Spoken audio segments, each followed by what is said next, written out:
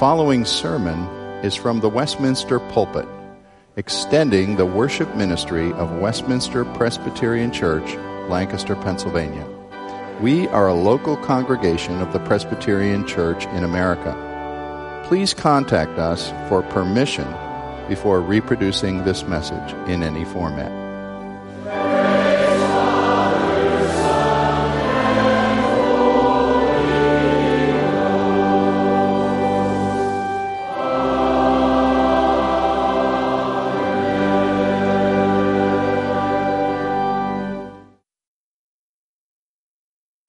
We turn to John's Gospel once again, John chapter 8. I found as I undertook to study the passage this week, we dealt last week with John 8:12 through 20 with a momentous announcement, I am the light of the world, very familiar thing that Jesus was saying. And I had to say at the end of a few hours of study this week, forgive me, Lord, for saying, well, this next passage really isn't very important. All of God's Word is important. But what I meant, what my mind meant, was there's no momentous familiar word like I am the light of the world in this next passage. But there are very important things being said. And this is a point of rather terse and difficult discussion now between Jesus and the Jerusalem leaders, the Jewish leaders. There aren't any smiles on the faces as Jesus talks with these people because they've gone quite a few rounds, like boxers in the late stages of the match, and they're not very happy with each other. And the things that Jesus has to say are hard, and the things that the Jewish leaders are asking are hard and not very civil. So listen to this, because it is God's Word. John 8:21 through verse 30. Jesus is speaking to these leaders. So he said to them again, I am going away, and you will seek me, and you will die in your sin, because where I'm going, you cannot come. So the Jews said, will he kill himself? Since he says, where I'm going, you cannot come. He said to them, you are from below, I am from above. You are of this world, I am not of this world. I told you that you would die in your sins, for unless you believe that I am He, you will die in your sins. So they said to him, who are you?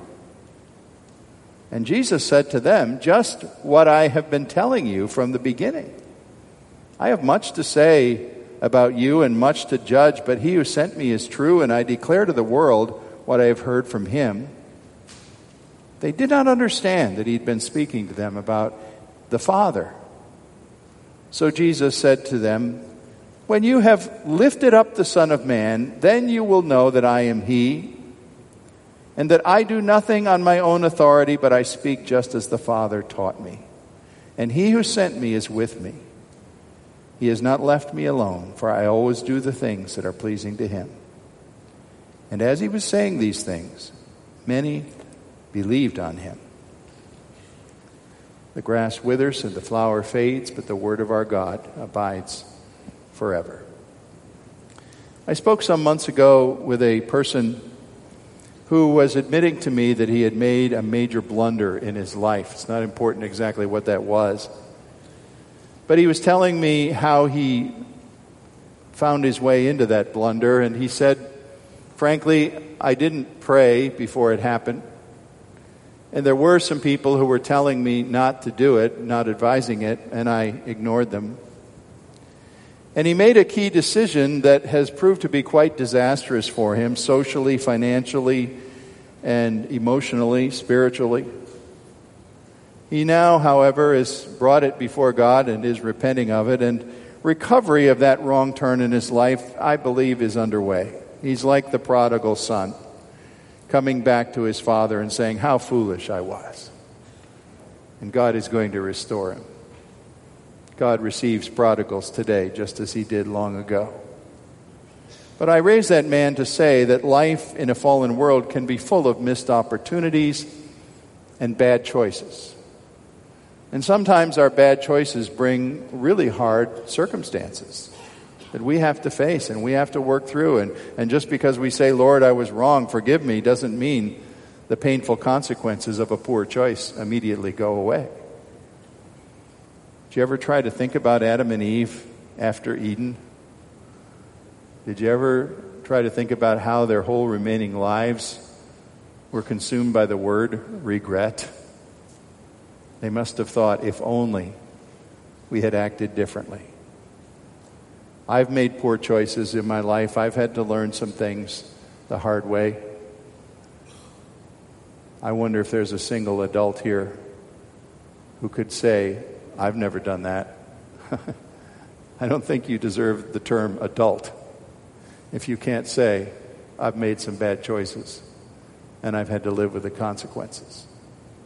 Our text today is a stern warning from Jesus and his speaking to his constant critics, telling them that not believing in him would be the worst of all possible choices they could make in their whole lives. And not only will there be something hurtful from that choice, it will be impossible to recover from it if they wait too long.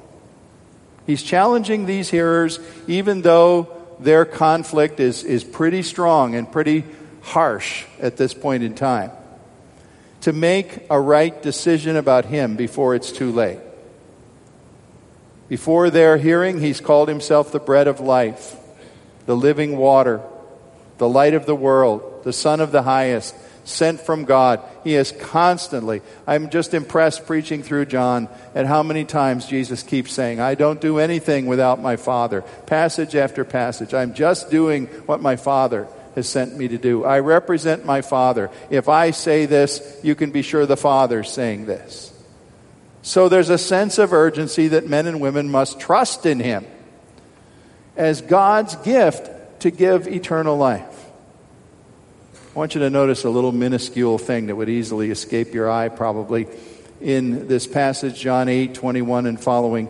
Notice in verse 21, Jesus first speaks of dying in your sin, singular, as if you died either in a collective way or whatever, but the word sin is singular. And then in verse 24, he says, you'll die in your sins, plural. And you say, oh, big deal. What's the difference? Well, the text is pretty explicit about one word being singular and one being plural. And John Calvin had a comment on that. He said that the singular word was used first by the Lord to emphasize the sin, singular, of unbelief, as if to say, not to believe is such a key and major root cause sin that it unleashes everything else. And if you don't believe in God's Son as the Christ, then all the other sins follow like an avalanche upon your head. And we think it's pretty deliberate that he spoke that way. One critical sin will cut you off from the grace of God. That is the sin of not believing in the Son of God. Now, on this communion day, I have 3 points, and they'll be shorter than usual. And I'm going to do something a little different, maybe just to get your attention. Since this is a text in which the tone of the conversation, at least from the Jewish leaders, is rather heavily sarcastic. And even the tone of Jesus is rather ironic in the way he speaks. I'm going to use that ironic tone, and I'm going to tell you 3 things to do, 3 things that you can do. Now, I'll tell you, they're ironic statements, okay? In other words, if you do these things, you will die. You'll understand when I tell you. First of all, in order to be sure that you make the biggest mistake possible in this life, do this.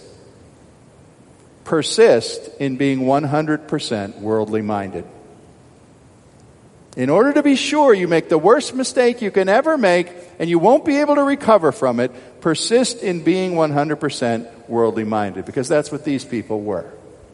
Jesus told these temple leaders he was going somewhere and they couldn't go. Eventually he'd be at a destination they would not be able to find him no matter how they looked for him. And you notice that the only response they had to that was mockery. and it appears that they thought perhaps that he was going to commit suicide. Now, to a Jew, suicide was the ultimate sin. They would have even perhaps called it the unforgivable sin. And by the way, there's nowhere that the Bible says suicide is an unforgivable sin. That's a topic for another time. But they said, oh, well, the only way we can think of that he would go someplace that we couldn't come would be if he killed himself and he was in hell. Because we'll never go there, in other words. Ironic, because that's exactly where they were headed. Jesus, when he died, and it would be these men who would help kill him, by the way, would be in heaven. And it's there that they would not be able to come. That's what Jesus was saying. But they sneered at him. Oh, what is he talking about? Perhaps he's going to be in hell. Perhaps he's going to kill himself.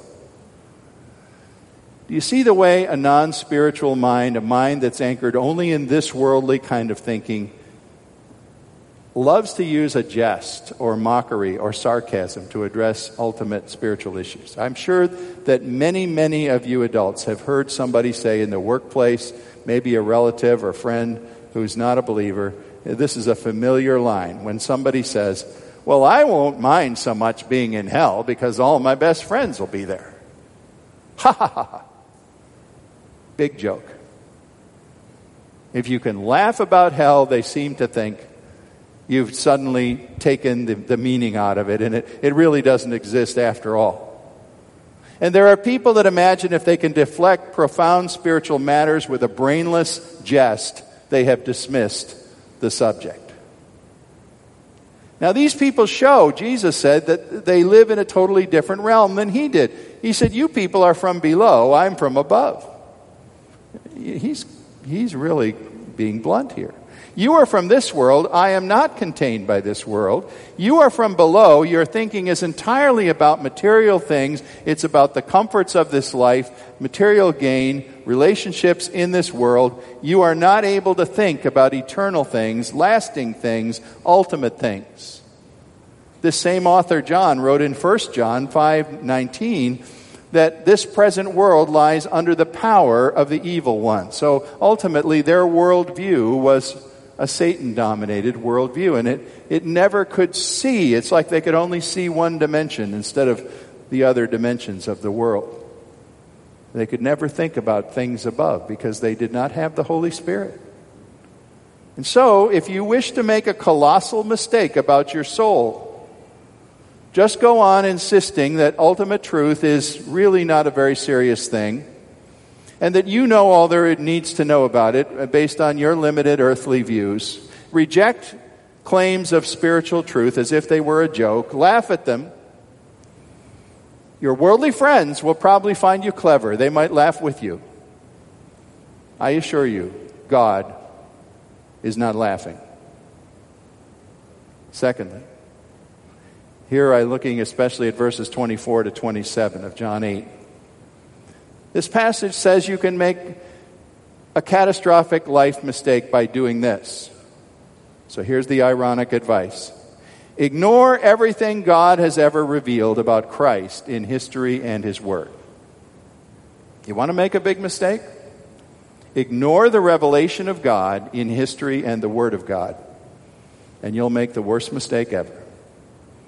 Jesus was confronting these critics here in verse 24, and he said, unless you believe that I am He, you will die in your sins.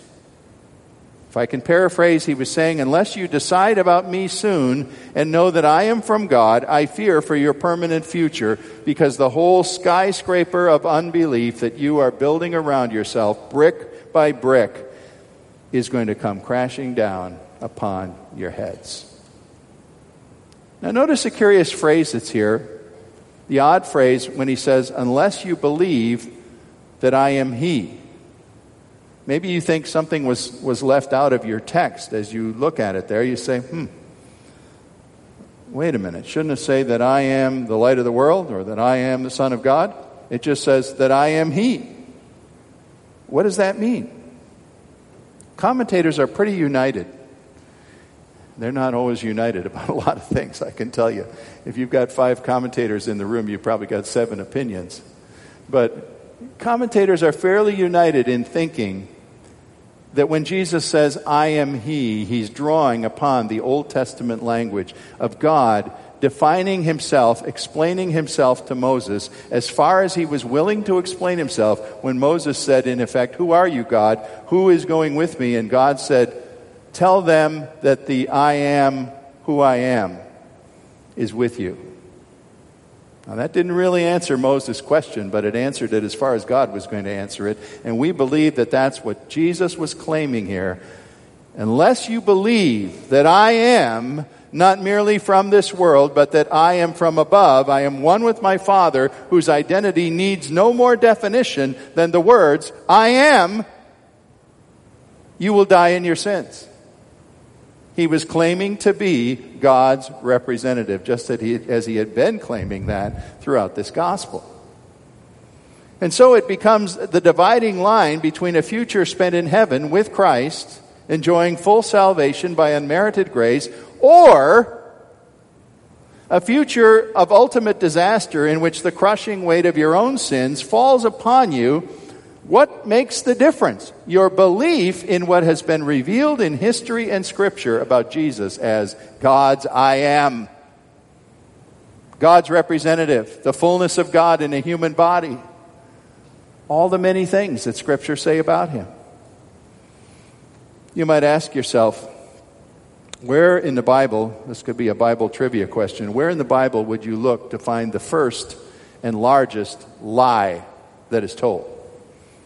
I think some of you would come up with it pretty quickly. It's actually in the first book of the Bible, in the 3rd chapter, Genesis 3.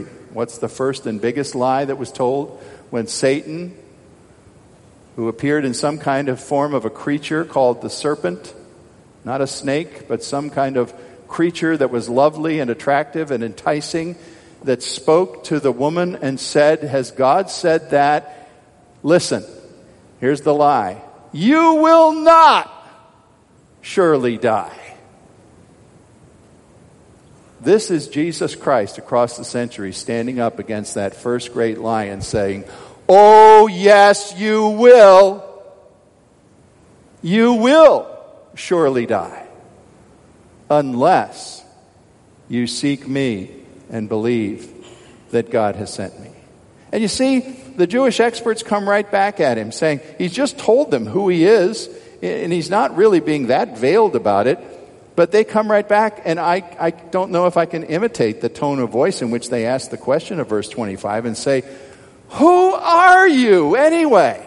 Who are you? I don't know how it was inflected. But they were like, you're a man saying this to us. How can you say things like this? And Jesus says, I'll tell you who I am. I'm just what I've been telling you all along. Where have you been? Haven't you been listening? Much had already been said about the identity of Jesus, but they didn't want to hear any of it. They were deaf to it. And so if you're like them at all and you're sarcastic, skeptical, hard-nosed, unbelief persists in stifling every pang of conscience that you ever feel and fights against the plain truth of things about Christ that are revealed in Scripture and in history and in miracles and so on, do not be surprised if eventually the very last opportunity comes for you when you can no longer believe in Him and you will die in your sins. The last opportunity will go.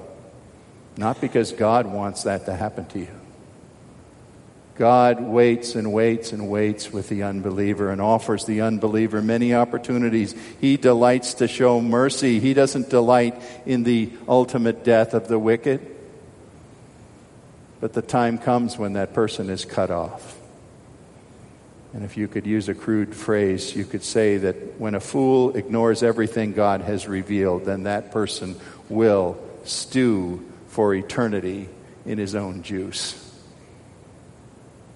Thirdly, one more point, one more word of, yes, sarcastic advice. I think you've caught up with the fact that I'm being sarcastic. If you want to make the worst catastrophic mistake of your life on earth, do this. Refuse to bow low before God's Son who is lifted up. If there's a memorable verse in this passage, there's more than one, I guess, but Perhaps verse 28 is the memorable core of this passage when Jesus says to these leaders, "When you have lifted up the Son of Man, then you will know that I am He." The cross will have about it a way of resolving these things that they don't think are clear to them. There will be this event that is both wonderful and terrible, that is not an accident, that is not a mere circumstance, that didn't just happen because things went wrong politically between Jesus and the Sanhedrin, but rather because it was an event appointed by God from the foundation of the world. It's already been mentioned in the same terminology in John 3, verse 14. As Moses lifted up the serpent in the wilderness, even so must the Son of Man. He must be lifted up, that whoever believes in him would not perish, but have eternal life. It's an appointed event. It's the climactic event of all history. Not merely the execution of another criminal on a routine day, and you say, lifted up, what does that mean? Well, I think you understand. That means the cross. You weren't lifted up all that high, actually. We think that crucifixion, probably the feet of a victim were only a few feet off the ground, or maybe 4 or 5 feet at the most. But there was Jesus lifted up in a place where we would all say he didn't belong, but we did belong. And what men came and meant for evil against him, God turned out for good. In fact, the greatest good of all possible. Because the death of Christ was the essential work that atoned for the sins of every man, woman, and child of all history who would believe in his name. He died for his chosen ones, for his elect, for those who would believe. And God's wrath was quenched as it fell on him and crashed on him instead of us. He died in the believer's place. But in the last day, we're told, the people who do not embrace the death of Christ in a humble faith and call him Lord, they will stand condemned by the same cross by which we are saved. And that refusal to believe is called, by the name here, dying in sins. You see, God doesn't have to bring in any new batch of sins. It's not as if at the last gasp of your breath when you die, God says, okay, I've got a whole bunch of new sins I'm going to dump on you. No, just the ones you bring with you that are not covered by the blood of Christ, that are not forgiven by God's redeeming grace, counted for you, are enough to crush you, and you will die in them. And you will die in an eternal way, not just a physical way. Now, people are mightily offended at this. Oh boy, I suppose next he's going to mention the word hell. Well, interestingly, the word hell isn't in this text, but what do you think dying in sins means? It's just another name for hell. And Jesus certainly used the word in many other places. The Gospel of Matthew is full of references when Jesus referred to hell. Unbelief, he's saying, is the sure way to unlock hell and enter it and stay there for eternity. For Jesus himself, trust in him that he is who the Father revealed him to be, is the only way, the only truth, and the only life. And it's the only way to come to the Father, by him. Millions are only going to realize this when it's too late, and then they'll think of the cross. But they will not think of the cross redemptively. They'll think of it with woe and wailing, because that same cross will only condemn them. Our text closes with a good word. This is heavy stuff, isn't it? But there's a good word in verse 30, and you might almost miss it because it doesn't look very important. As he was saying these things, many believed in him.